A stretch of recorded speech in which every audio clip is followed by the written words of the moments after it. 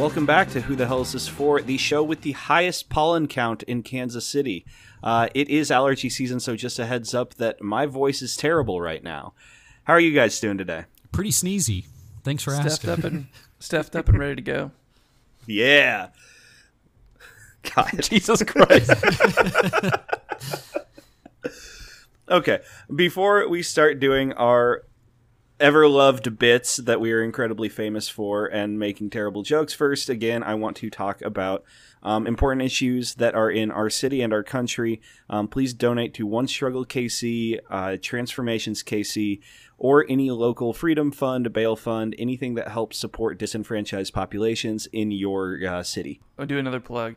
On both Facebook and Instagram, there are great links to go through and make sure you are registered to vote, as well as get an absentee ballot.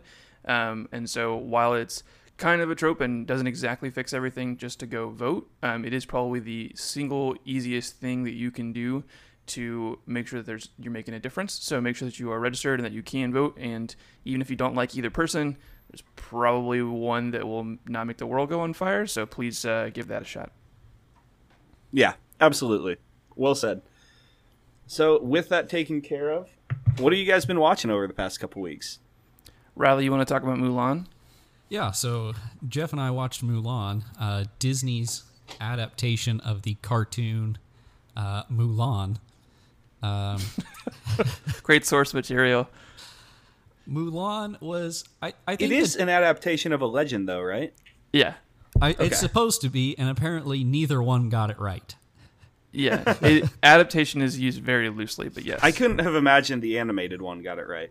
Jeff, the general consensus we were talking about is it's okay, which is kind of where all the Disney live action fall. Like, it's pretty good. Like I told Jeff, I think a lot of the hate that it's getting is from people that have not seen kung fu movies that use high wire, and they're like, this is terrible. But like, obviously you just never been around this. Like, it's really not bad. Yeah. There are Crouching Tiger, Hidden Dragon, Yeah. Hero, like, they all use that. So that's a tough hill to climb for people that aren't familiar with what wire work is and what it's supposed to look like. Yeah, because if you were exposed to it without knowing what it is, that's gonna look bad. Right. But obviously they use that to show that this is like a legend and you're being told a story.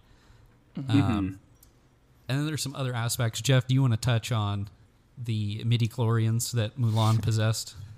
Yeah, I'm not going to take credit for comparing the midichlorians to the chi that she has. I think that was Karen Han, who is a great follow on Twitter if you don't follow her.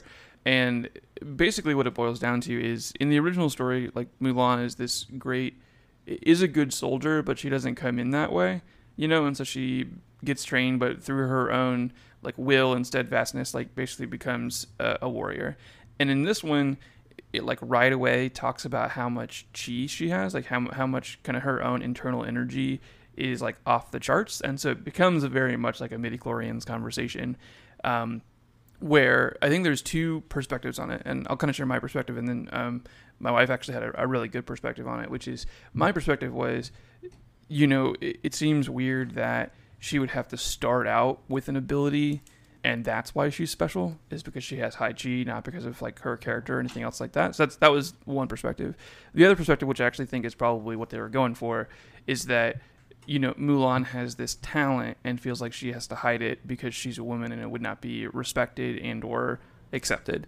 And so the whole point of the movie, which is the point of the original Mulan, is that she has to hide who she is in order to excel. And my wife was saying that's a very relatable thing for women, which obviously I cannot exactly relate to. So I think that is obviously what they were going for. And I think in that aspect, they did nail it. Where it fits in the story is a little wonky, but I mean, I think that makes a lot of sense. Yeah, definitely. So yeah, that's Mulan. I think, especially for a family, I think it's worth the $30 purchase. Yeah, absolutely. I think even us splitting it, that's 4 people, quote unquote, going to see Mulan. So right. It was worth it. Yeah, and I probably would have. I would have maybe seen it in theaters. I don't know for sure. I probably would have. Yeah. I would have seen it in theaters just because of the kung fu pedigree that's present there. Yeah. That I'm still on the fence. I mean, since you guys have done it, I'll probably contribute and end up watching it. I've been very vocal. I'm not a huge fan of the premium VOD model because of what it can potentially do to our theaters. I think that's fair. I'll still probably give it a watch. Yeah. I think the difference, the hard thing, right, is, micro versus macro. Like, right, does it make sense for me as an individual consumer to do it? Probably. Does it hurt, what a theater could do? Definitely. But I also think you don't exactly have a choice. I mean, in some cases, there are some theaters that are still doing, like Mulan showings, but I don't think there's a wide variety. Well, so Disney actually... there are not theaters, as far as I know, there are not theaters doing Mulan showings. At all? Okay. No, and because Disney pulled them to go directly to premium VOD. Gotcha. I know Adam from Screenland, he did a live stream discussing why that was such an issue for them and for other theaters, because that was potentially going to be one of the biggest moneymakers for theaters this year. Because it's a big family hit, yeah. Yeah, and obviously not as many people are going to make it out. I'm still somebody that's not comfortable sitting in a theater. If you are, though, definitely support those because moves like that are really hurting these theaters. All right, so yeah, that was Mulan. What else did I watch? Oh, yes. I watched for the first time the movie Shin Godzilla. Yes! Ooh. And wow, what a Godzilla movie that is. It's the perfect Godzilla movie. Absolutely. They tie in all the old Godzilla music, sounds, but make it a modern day movie. I think I said in our group chat, it made me hate King of the Monsters and the 2014 Godzilla. Yeah, 2014. The American versions, because you just see how good they could have been. I ended up giving Shin Godzilla, I think, a 9, 8.5 or 9, somewhere in there. Wow. Definitely one I'm going to be watching again. Yeah. You texted me and I was like, man, I want to watch that movie again. I think it does a really great job of actually making Godzilla imposing. Right. Which is difficult to do since he's been around for just so long at this point. Jeff, how about you? What have you been watching? Let's see. I mean, since the last time we recorded, we have actually all watched a lot of movies together. Yeah. Oh, yeah, So- that's true. So I would like to talk about one of the movies that I saw for the first time, which is the Evil Dead reboot. Yeah. Which I like in respect the originals, but I had way more fun with the 2013. I think it's just more fun for a group. It's not Definitely. a surprise. I mean, if you've listened to the pod before, it's not a surprise. I like old horror, but I like it in a different way that I like new horror. And so 2013 reboot was a great Venn diagram of both of those, right? It was a little bit faster. It was a little bit gnarlier. And the way it was shot was similar to the way it was shot before, but I think updated for a modern audience. And so I fully recognize I wish I was a bigger fan of some of the older stuff. So I thought the 2013 reboot was a great speed for me. Good kills, too. Oh, yeah. It's one of those movies that, especially at a bachelor party, when you guys have just been pounding Busch Lights all day, that you are trying to keep everybody engaged, because the first 20 minutes, it's all build. After the cold open, that's super gnarly. And you just have to keep telling everybody, no, don't worry, it takes off right about here. And then, boy, Because does it's it take off. Yep. It takes off, and then it does not let off the gas until the movie is over. Yeah, that was a really good one. Good pick, Ty. Yep. Also made everybody watch Brain Damage, which less of a hit. Less of a hit. Yeah. I mean, I think I'll that also remember goes it. with the time of night that we chose to start that one. Yeah, that is true. But I don't know any time that Brain Damage would have gone over super well, but it's one that I packed specifically for that reason. I think Brain Damage might be a movie better enjoyed through YouTube clips versus watching all of it. Yeah. I mean, we did watch it specifically for one scene. Yeah. Yeah. Which, and if you're familiar with Frank Henenlotter's Brain Damage, you know exactly which scene that is.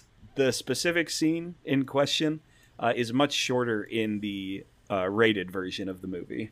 Oh, that sounds lame. Yeah, I know. All right. Jeff, have you talked about what you watched outside Mulan? I talked about Evil Dead. Okay. Yeah. I didn't know if you had anything else.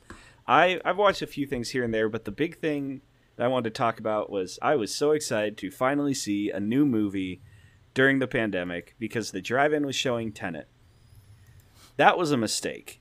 A movie like Tenet is not meant to be seen at the drive-in because we couldn't put it on the radio because that's a 2.5-hour movie and we didn't want to kill the car battery.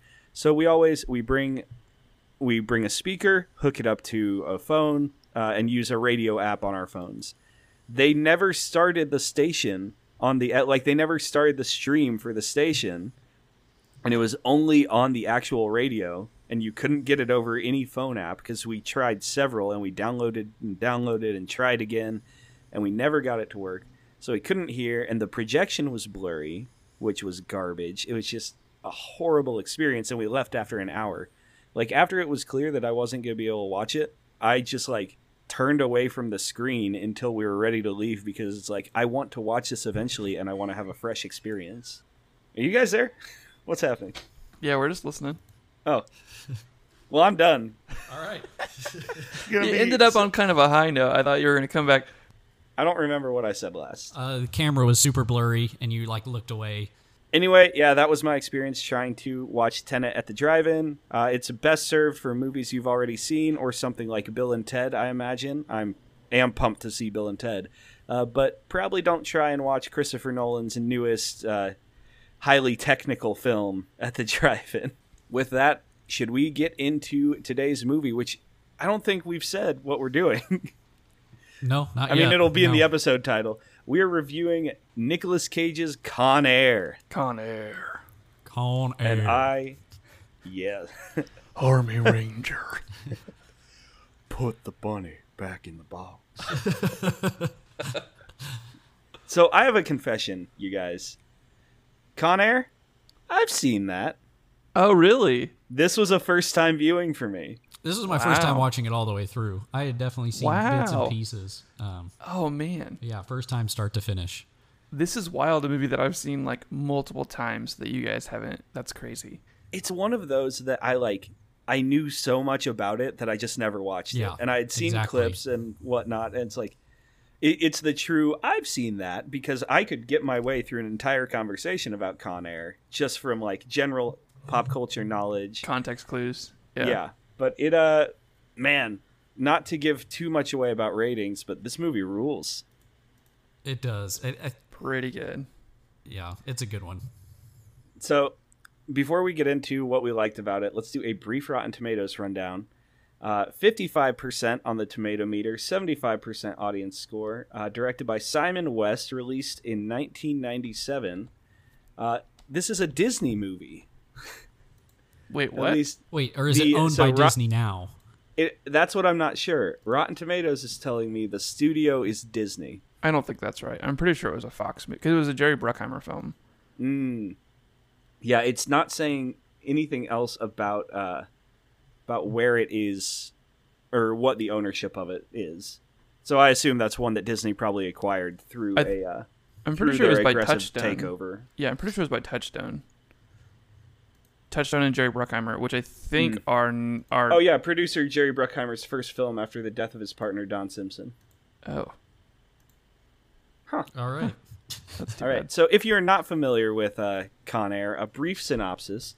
Former war hero and Army Ranger Cameron Poe is sentenced to 8 years in prison when he accidentally kills a man in a barroom brawl while defending his pregnant wife. When his release comes through, he's eager to see his daughter he's never met. However, Poe's original flight is delayed, so he's put aboard a flight transporting 10 of the most dangerous men in the American penal system. I'm sorry, I can't get through the synopsis because that being their solution to his flight being delayed. One of the criminals, Cyrus the Virus Grissom, played by John Malkovich, is a serial killer and insane genius who has hatched a diabolical plot. With the help of several other hoods, including Diamond Dog, Johnny 23, and Garland Green. Not really with Garland Green's help. Cyrus and his men will hijack the plane and fly to a neutral nation where they can live as free men. And we are absolutely going to do some rotten reviews for this one. Yeah, this is a very polarizing movie. You Yeah. either think that you either absolutely love this movie or you just see it as a piece of crap. Yeah. And let me tell you what, It's both. I certainly do not see it as a piece of crap. It's both. It's not good, but man. Okay. Here's one. I don't know how it happened or what Simon West was thinking, but the first half of Con Air is brilliant, and the second half is a nonstop climax, and a dim-witted one at that. I don't know why you'd be mad about a nonstop climax. Yeah. Pigs have that. Oh my god. Oh, Peter Travers, a common name on our rotten reviews. They're the worst of the worst. So's the movie. That's a good one. And here we go. Jerry Bruckheimer hands Simon West the reins, and West drives this carriage, which is chock full of great actors, straight over the cliff. Now, those are all a lot of people that we do not agree with. So let's talk about why we like Con Air. I think it's really hard to discuss this movie without discussing Nicolas Cage first. Yes. I don't know if you guys saw this tweet. We'll put it out from the pod account before we release this episode. Have you guys seen the new clip of Yes. Nicolas Cage talking about acting? About going over the top. Yeah, he's like, No, I haven't. He says, "You show me where the top is." He's like, "I define the top."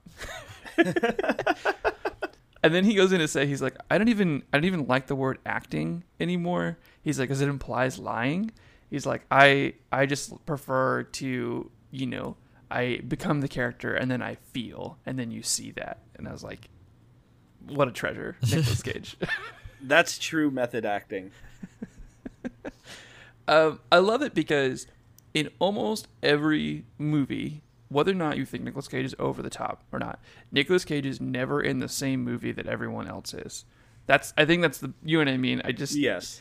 He is, whether or not you think it's over the top, he is going for it, and he is going so hard for those characters. Always gives a memorable performance, no matter what the role. Yeah. And I think it's wild that Con Air is one of his more reserved performances. Oh yeah. It's very national, like, you know what I mean? National Treasure-esque, where it is reserved, but it's just wild in some cases. It's more wild by his reserved pieces, you know what I mean? Just like, I'm an Army Ranger. Like, never leave a man behind. Our introduction to Nicolas Cage when he's in prison, and he's just doing, like, extreme upper body strength training. Do some squats. You're neglecting the lower half. This is a man who can lift himself up from a cross-legged position by his fingertips. He doesn't need squats, man. I also love... can we talk about the beginning of this movie with Nicolas Cage, where he's an Army Ranger. He's coming back from war, I presume. And there's just 3 guys in an Alabama bar who hate soldiers. Yeah. Just hate them, just for no reason. Just hate them. Those guys do not exist in Alabama. Yeah. The one bar in Alabama that has 3 dudes who hate soldiers, and they're just like, I mean, if those guys are in Alabama, they certainly don't look and talk like that. Yeah. And they're just like, what if we fucked with this family? And they're just like, let's stab him with a broken bottle. Like, that's the whole plan. Let's commit murder. Yeah. Just for fun. And so Nicolas Cage, like, sees that he has a knife and gives him the bottom of his hand uppercut into his face and snaps his neck, is presumably what happens. Like, he does. So I thought he drove the nose bone into the brain. Well, that's what I thought, but then I was thinking about, I was like, I'm pretty sure he hits his jaw. Yeah. It's not a closed fist. It's the monkey paw, like, heel of the fist type of thing. Okay, so he hits him with enough force that it creates a percussive blast off of his chin. No, I'm pretty sure it's supposed to snap his neck. I'm almost positive it's supposed to snap his neck. So it goes backwards and presumably snaps his spinal column or something like that, and just instantly it's a kills him. spinal column. Which is wild because he never has enough force to kill anybody else the rest of the movie. Well, because he's learned his lesson. I guess so. He's learned self-control. That's what he learned. He's rehabilitated. Are a weapon. Just the judge really handing it to him. Yeah. Basically using like boxer rules, like your hands are deadly weapons, and so if you hit anybody, Anyways, he gets into prison, and then he has a correspondence with his wife and child. Very impressive young child, Casey, writing a full letter to her dad about how she's going to daycare. I don't know how old she is when she's going to daycare, but if she's like a normal kid is like 4 years old, and she's writing and reading full sentences. Yeah, get her out of daycare. Get her into like a Head Start. Yeah, holy shit. Send that kid to college. So while we're kind of on the whole sequence of him in prison, I would like to talk about, it is very subtle, and I texted you guys about this. In the midst of all the family pictures, the things from his family, you get a glimpse of like an orange paper with like a navy blue and black face drawn on it that's like wearing a crown, and there's words written all around it. And like it looks like a Hereditary style self-portrait that Cameron Poe has done in prison, because I like caught some of the words before it changed. I didn't have a chance to pause it, but I caught some of the words, and it ends with like, and fuck you, and like it's these big like white eyes on this navy black face, like oh no, like some demon or spirit, and it's like, what is happening here? I'm gonna find it. We're gonna find it. I couldn't find it anywhere online. There's a YouTube clip I'm trying to watch right now that says Con Air Poe in prison. That might have it. My computer's freaking out. I don't think I'd like Skype and this video at the same time. It's okay. If we find it, we can post it on the pod account. There we go. So something I want to talk about is just the character work in this movie in general. This is an all-time cast. Yeah, absolutely. Ving Rhames is incredible. This is Diamond Dog. There are so many weirdly progressive things in this movie that I don't think it was trying to do on purpose. But like the whole like, and I'm not advocating for that's actually not it, but that's also incredible. We'll post a couple of these pictures. But yeah, like Ving Rhames is like the extremely anti-NRA guy. He's one who's like, I get where you're coming from. But him, John Malkovich, like we can't. There's gonna be so much discussion on John Malkovich, I feel like, because his whole character just incredible. Dave Chappelle. Dave Chappelle's surprisingly good in this movie. Yeah, he's really, really good in this movie. Like, I think the line read on, "Hey, you're not gonna be mad at me when you make it through this, right?" And he lights the guy on fire. That's so good. Like, I love Chappelle in this role. You also got Danny Trejo in this. Danny Trejo playing an extremely problematic character, but yes, a lot of issues with Danny Trejo. But I love Danny Trejo as an actor, so I was happy that he was in it. He plays that creep well, though. Yeah, and I don't think we can really. Okay, I take one issue with one of the characters, and we'll talk about that later. But we can't really take issue with a lot of these guys because they are evil. Like, they're supposed to be evil characters, right? Like described, they are the quote unquote worst of the worst, and there's still tons of problematic elements with it. But it's hard to knock the movie for that in the way they handle some of those things. There is an element they try and handle with one of the characters, however, that is probably my only real issue with the movie. But we are not in that section yet. What else did you guys like about this movie?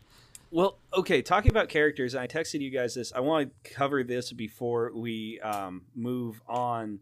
Surprisingly well written, and while I know, so Sally Can't Dance, I know probably written as a punchline and a joke and just a male prisoner cross-dressing, but they don't ever completely specify, and Sally Can't Dance actually comes across as a trans character who, like, all of the other inmates are respecting her pronouns, and, like, I don't know, it's very interesting the way they handle it. I Because, remember thinking that it was going to be a problematic character, and then seeing it and being like, there was nothing. You know what I mean? Like, it was fine.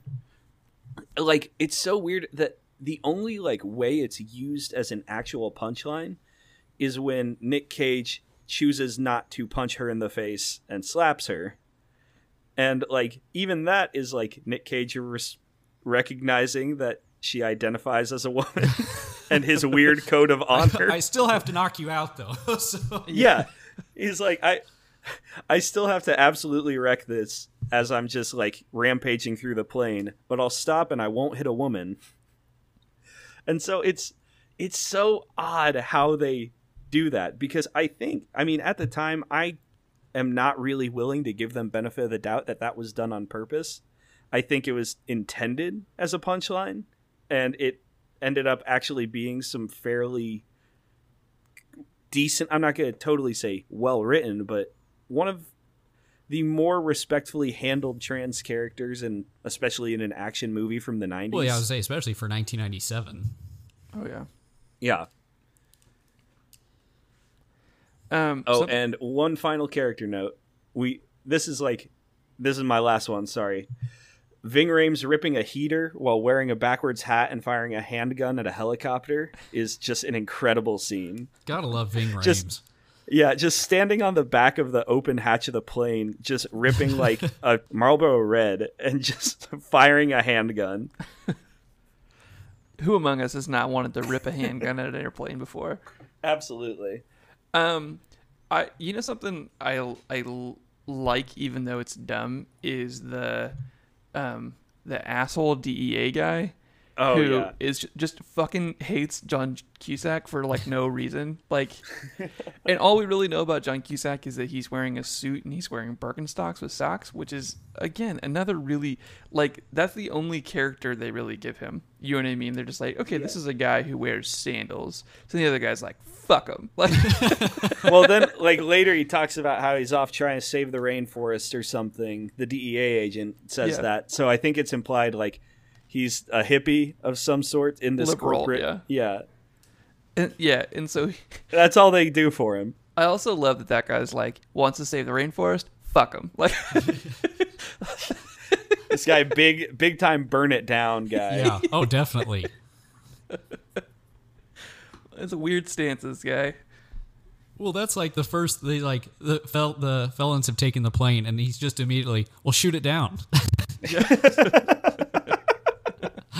My guy's dead. Let's go ahead. There is no middle for this guy. Oh man. This is a borderline like hate thing. So I'm curious to see what you guys think about it. This movie is shot in a very 90s way with lots of like 45-degree angle shots. Zooming in at 45 the degrees. Angle. Yeah.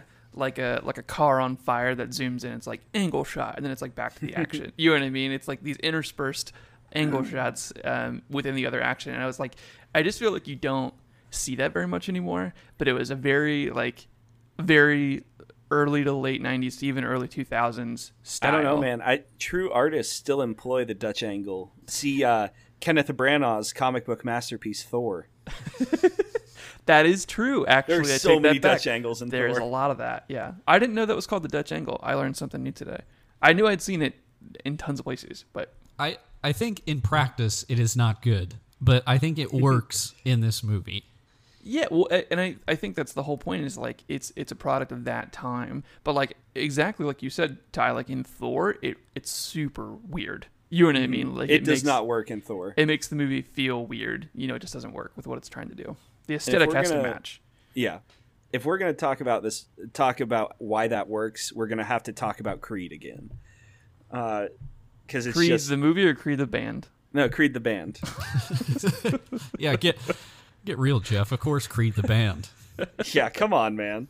But no, it is just very much... It's similar to Twister in the way that it is just a very quintessentially 90s movie in the way it's shot and put together. Are 90s movies just bad movies that people love? Is that just the decade? I think there's a lot of that. I think, well, I mean, like, if you think of the best movies of the 90s, right? Like, I really like Con Air, and I have a lot of fun watching it. But I don't know that you would say it's one of the best movies of the 90s. It's not critically good. No. Oh, Batman Forever is from the 90s. So, yeah, I mean, I think every decade has movies that eventually just feel like a product of the times and has either...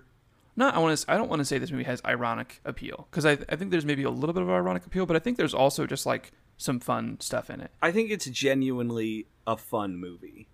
Yeah, I think a movie can be bad and fun, and you can like those. And I think that's kind of where this sits. Yeah, and I mean there are a lot of things like that.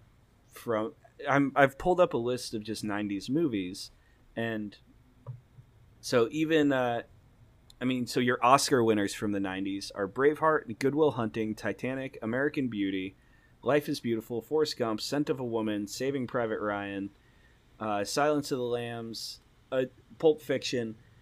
Those are all very 90s as well. Right. Like, those are certainly higher quality, but they have those weird 90s trademarks of the way the movie is put together. Saving Private Ryan does also include the Dutch angle at one point. When he's sniping, the sniper is taking out the guys in the tower. Yeah. So I think you can look at.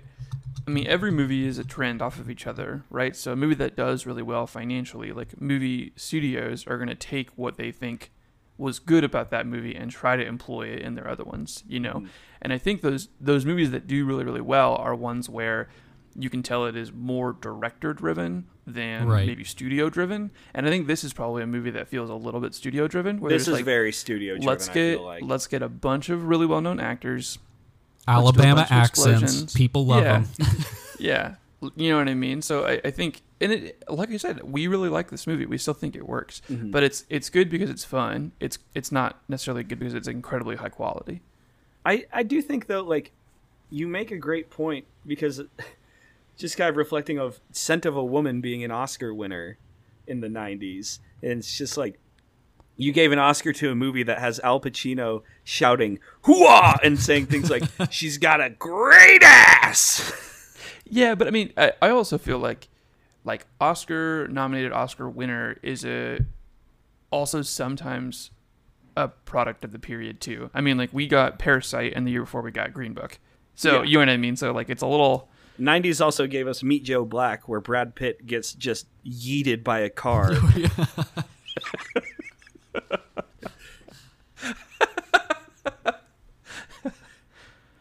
I gotta move on from 90s movies, but the distinct feel of each 90s subgenre is so interesting, because in 90s horror too is 90s horror is either very small and like intimate and close knit, like Blair Witch Project, Misery, or it's like Scream, The Faculty, the Kevin Williamson type horror. So it's really just, the 90s are wild for movies. You know, a lot of Dutch angles in Scream and The Faculty too. You know what I mean? Yeah. Yeah, and that Wes Craven really likes the Dutch angle, and Kevin Williamson likes to really build on the Wes Craven aesthetic. I mean, Kevin Williamson just wrote, I think he directed Faculty. No, what am I saying? Rodriguez directed Faculty. Williamson might have done I Know What You Did Last Summer. But the fact that there are so many of these 90s teen horror movies that are all cut from the same mold show that there is a very distinct thing about the 90s.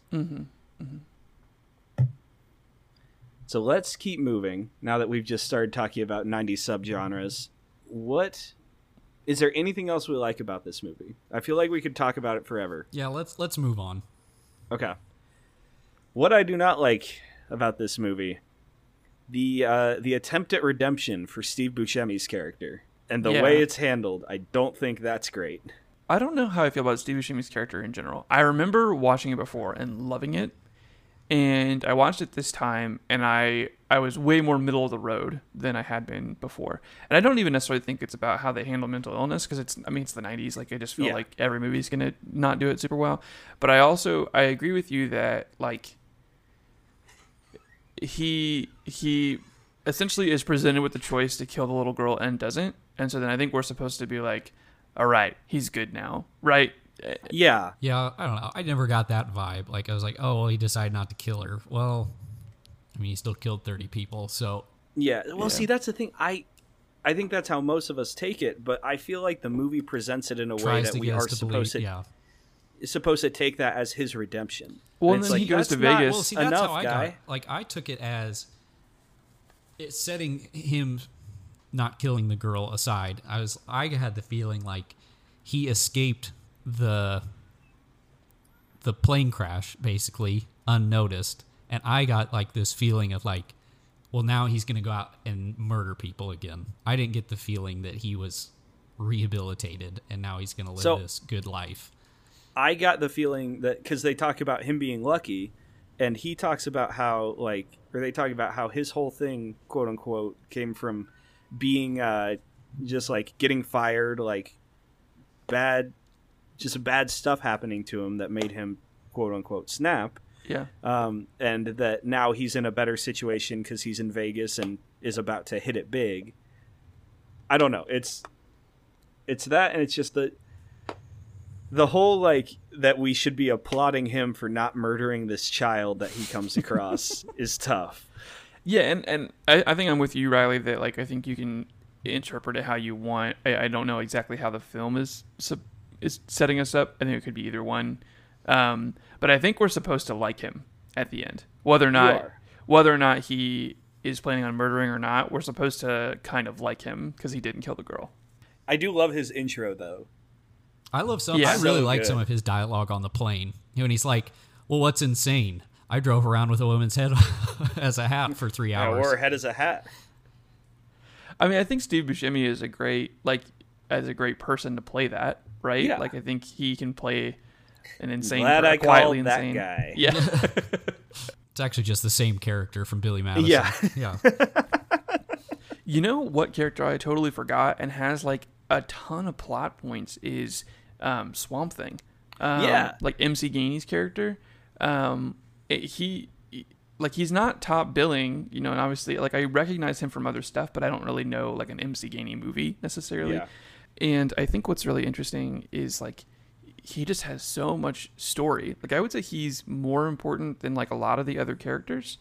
Mm-hmm. Well, so I had like some wish fulfillment happen with Swamp Thing because partway through the movie I was making notes and I was like, oh yeah, my Domhnall Gleeson award is definitely Swamp Thing. And then he got like a significant amount of story as soon as I wrote that down. I'm like, okay, well.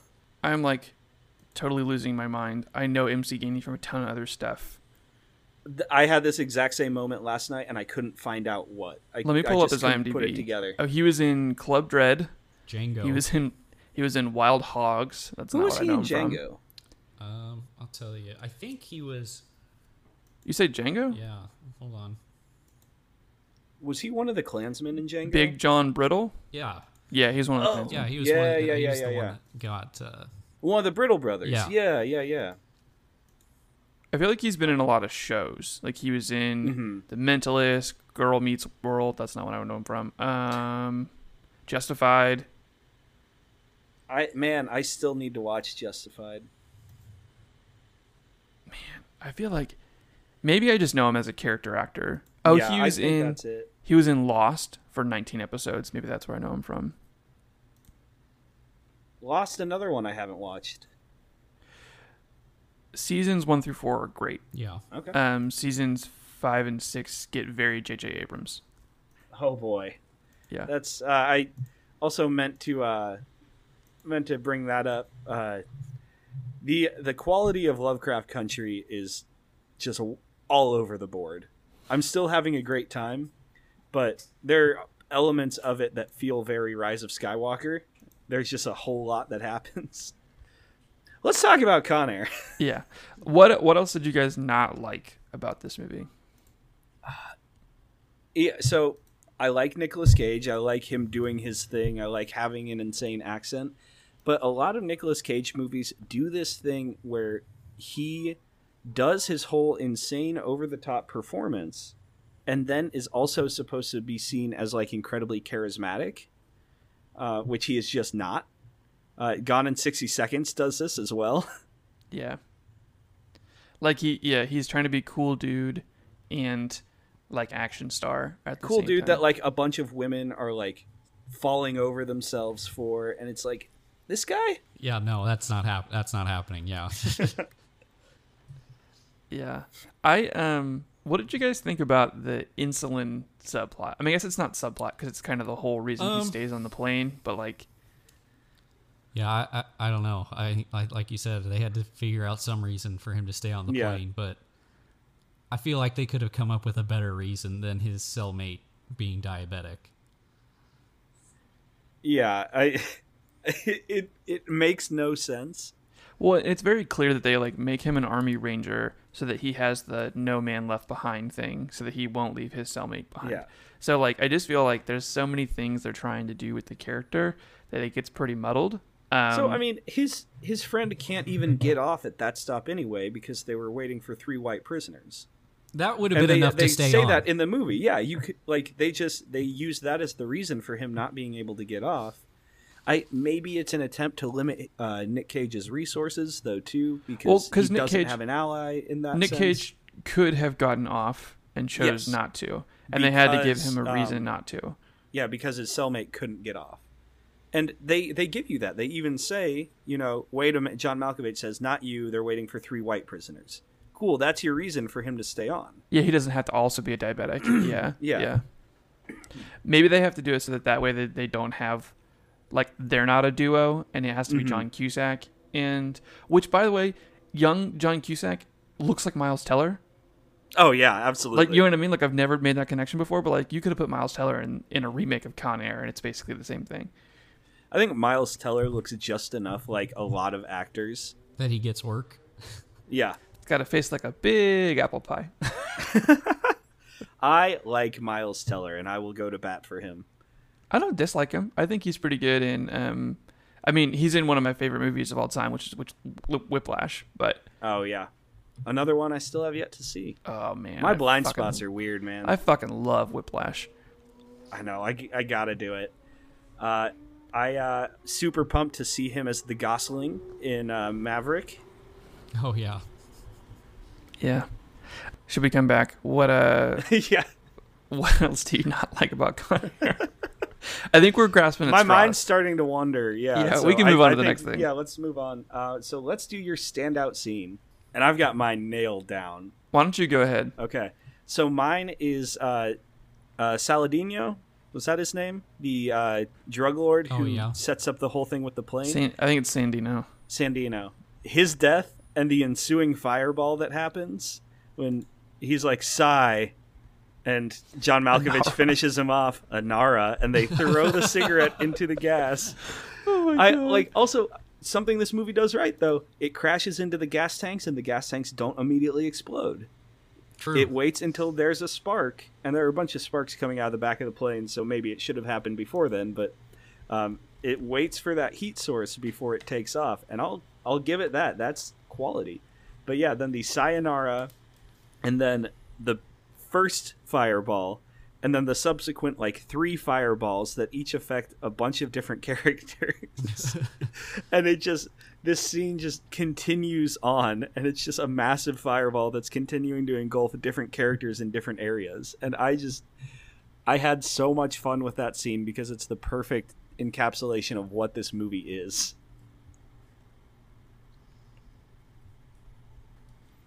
Yeah, totally agree. I think my number one scene is actually just when they take over the plane in the first place. I think that's really well crafted and kind of lets each character have a little moment. I also really I just like John Malkovich's character in this. Yeah. It is a little over the top, but it's also just Malkovich just kind of cooking. I like that. absolutely. So I think that's a scene where you just get to kind of see, if he's supposed to be this intelligent genius, you kind of get to see that come to fruition with the plan. Another scene I kind of want to touch on, you just mentioned Malkovich really cooking in this movie. Another really great one is the argument between Diamond Dog and Poe about killing the guards. And when Malkovich is just kind of pacing on top of the plane and talking to them, that's just... I didn't pick it as a standout just because it's a small scene, but that's some of his best dialogue and delivery. Yep. I'm gonna go. I'm gonna go with the fight underneath the plane. Oh, with Billy Bedlam? With Billy Bedlam and Poe. With the very obvious, this pipe is jetting out that they break, and then he kills him and he does the, well, now why'd you have to make me go and do that? Yeah. Reluctant murderer. Right. Nicolas Cage. He kills like 10 people in this movie. They made him do it. He had no choice. Didn't want to have to kill you.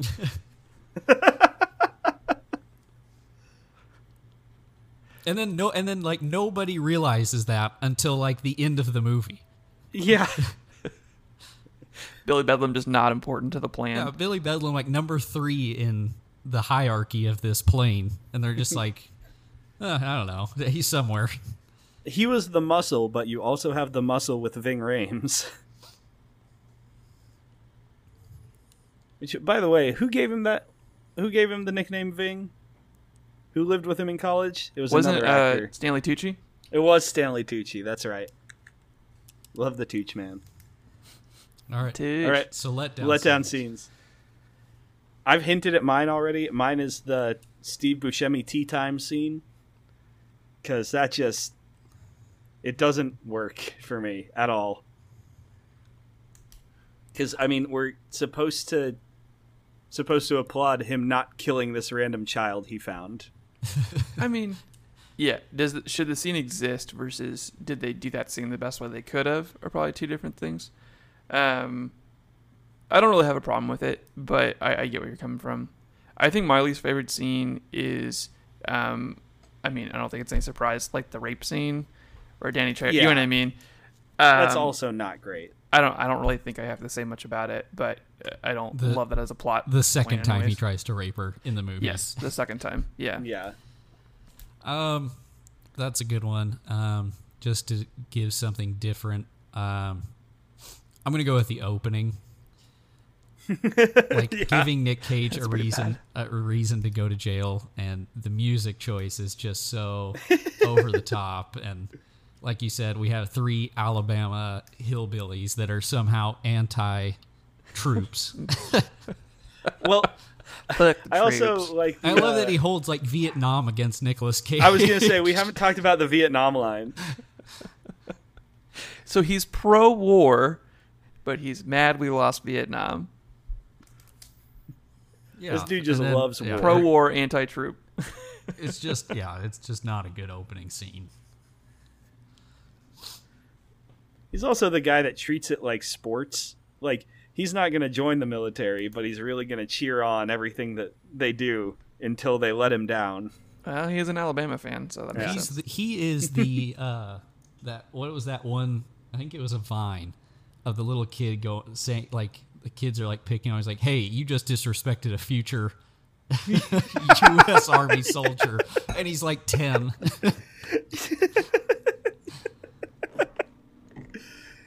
God, yes. For a second, I thought you were going in the I have the power of God and anime on my side direction. No, that would have been Nicolas Cage's role. Just what's the 2-hour backstory of that kid pre-Vine? Yeah.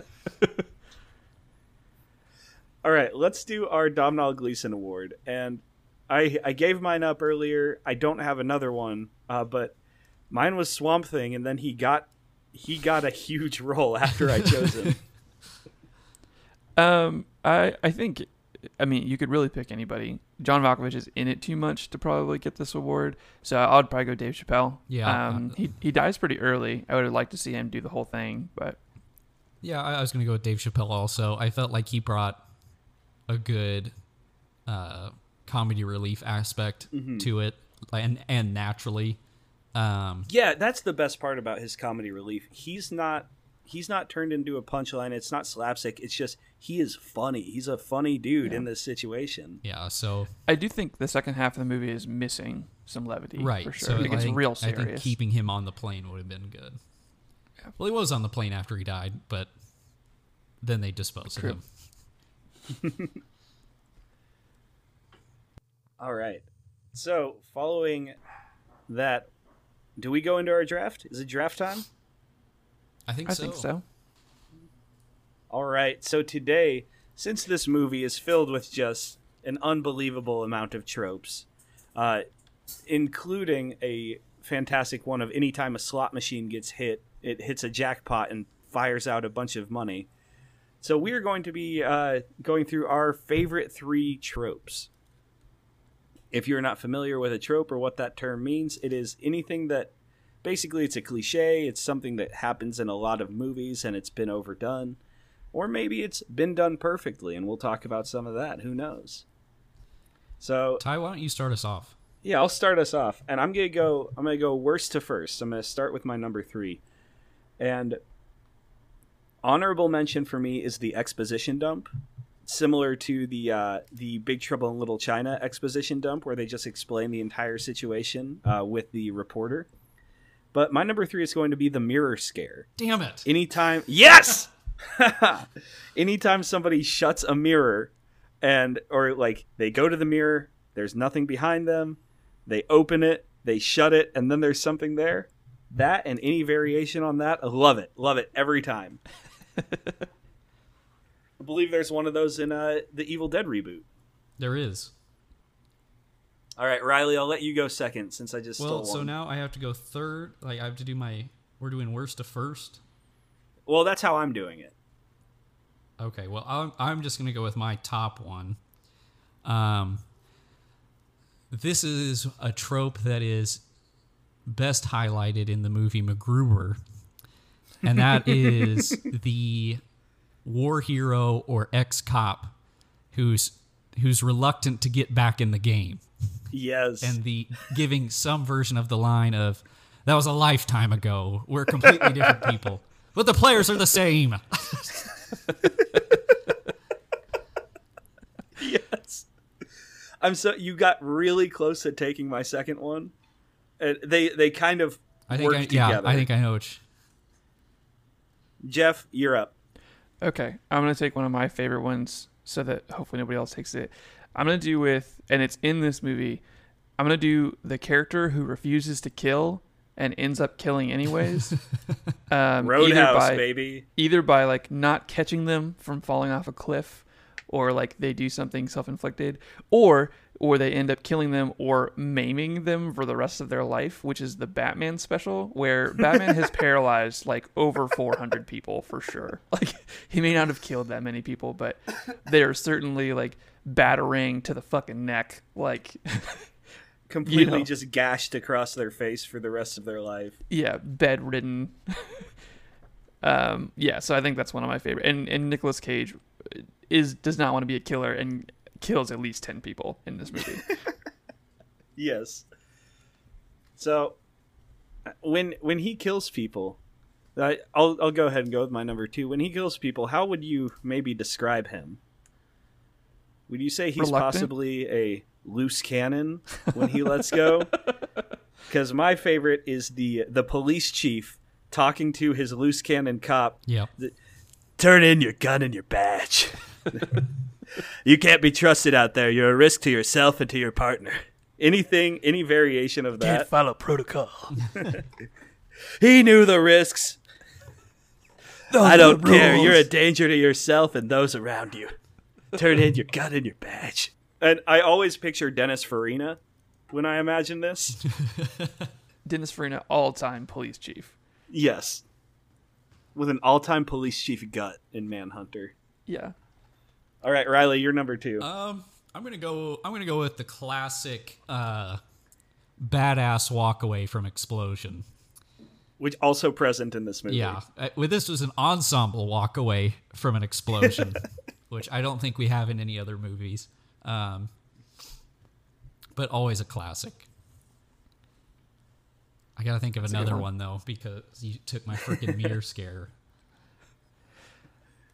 Dude, the mirror scare is just so good. All right, Jeff, you're number 2. I think my number 2 is the heist plan that has to change. I've never seen a heist movie where the original plan is just carried out without having some major change that has to occur. Oh, but then Then you have the heist plan with the major change, and it turns out the major change was part of the original plan the entire time. True. That is true. That's the peak of that. I think that's the Ocean's 11 special. Yeah. Yeah, true. I was going to say I'm pretty much just describing any Ocean's movie. There's a variation of that, which is that the heist plan, which this is in every heist movie, the heist plan that appears to not work, and then you find out that it actually did work because the thing that should have prevented it from working was part of the plan, which is basically the same thing you're saying, but it's like that what you saw wasn't the real heist. I love it. Yeah. All right, so my number one, and prior to just abandoning the bad news machine of Twitter, I've talked about this one frequently of being my favorite trope. It's also been mentioned, if you are on Twitter or just keep up with horror writers, Anya Stanley, at Bookish Blinko on Twitter, has talked about this one, and that is the haunted house setup. Anytime that you have a paranormal investigator coming in and setting up all of their equipment in the house, that rules. And I think Insidious is the best example of this. It's so good. It's one of my favorite haunted house setup scenes ever. As they're just, you go through every room, they're putting in their flash bulbs, they're putting up their readers, their meters, all kinds of things. It's so, so good. I saved agree. that one because I figured you weren't going to swoop that from me. All right. This one's on the fly. All right. I'm going to go with the sports movie ending that ends in a loss. The movies always go, it's like to the last play, go slow motion, and either the receiver doesn't catch the ball or the basketball rims out and everyone's let down. But then everyone's like, but it wasn't about the game. It was about each other. The real victory was the friends we made along the way. Yeah, I'm with you. That's a Friday Night Lights does that, right? Friday Night Lights, Coach Carter, something else. I couldn't tell you, but yeah. All right, Jeff, your final pick, and then we'll go into ratings. All right, I'm going to do my honorable mention and then my top one. My honorable mention is the cat scare. Yeah. The false scare in any horror movie where it turns out to not, it's the first 10 minutes of the movie, turns out just to be a cat or something that you don't have to actually be scared about. My number one movie trope is the zinger before or after killing the main villain. yes. Yeah. So you got the yippee-ki-yay motherfucker. You got came here to chew bubblegum and kick ass, and I'm all out of bubblegum. You got Long Live the King from Scar in Lion King. Notable action movie. You got some motherfuckers always trying to ice skate uphill from Wesley Snipes in Blade. I think just Arnold in general. Yeah, stick around. Yeah, I was going to say stick around is my favorite. Yeah, there's a bunch of them. So God, they're so that's good. number one. That's a good pick. That's a good one. I forgot your favorite one, Ty, which is "Smile, You Son of a Bitch" Yes. from Jaws. Oh man, see, I always forget that one because it's like not directed at a human, but it absolutely is in the same category. Oh, man, Oh, I like anything where it's a single word, "You son of a bitch." Like that's the best. Yeah. So one time, story time here.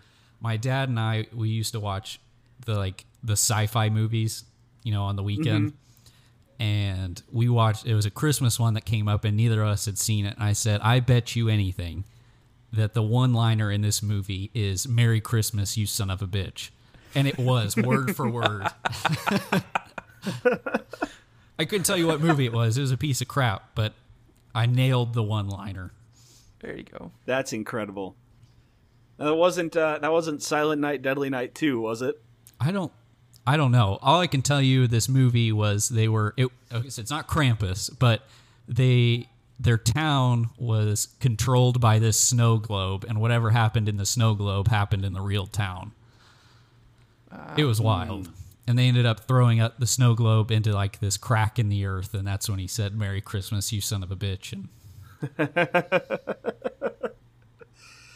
so does that mean the town was just like swallowed by an earthquake? no, but somehow it saved the town. I don't know how that works, but All right. Well, before we get out of here, let's give our rating to Con Air. Riley, you can go first. Hold on, let me check my letterbox because I remember what I put this as. It's really tough to rate this movie. Yeah, it's like, do you want to go with how much you enjoyed it, or how is it, critically? I think I'm just gonna go with a 6. I'm gonna plug it in the middle of the road. By no means should this movie win any awards, but it is very enjoyable. It's just, if there was a playlist for bad movies we love, this would be like the first one you put on there. Oh yeah. So for me, I'm gonna go ahead and piggyback off that because I have similar reasoning. I'm a little higher than you, but I think I have to go either 7, 7.5, whatever I gave The Phantom Menace, because that's my benchmark for a movie that is not good, but I love dearly. And so that's kind of just like I couch all those movies right around the 7 or 7.5. So I'll go with 7 here. All right. I am also going with a 7 for basically the same reason. I think a 6.5, a 7 is a perfect rating for a movie you know is bad, but that you enjoy. You know what I mean? Or movies that reach really far, like they do something unique, but the story's not very good. So it's one of those two things where there's one aspect of the movie that's awesome and another aspect that's just not quite there. So I think this movie is a 7 for me as well. All right. All around, great episode, great movie, fantastic movie to discuss because it's an experience. Anyway, this has been another episode of Who the Hell Is This For? Thank you for listening.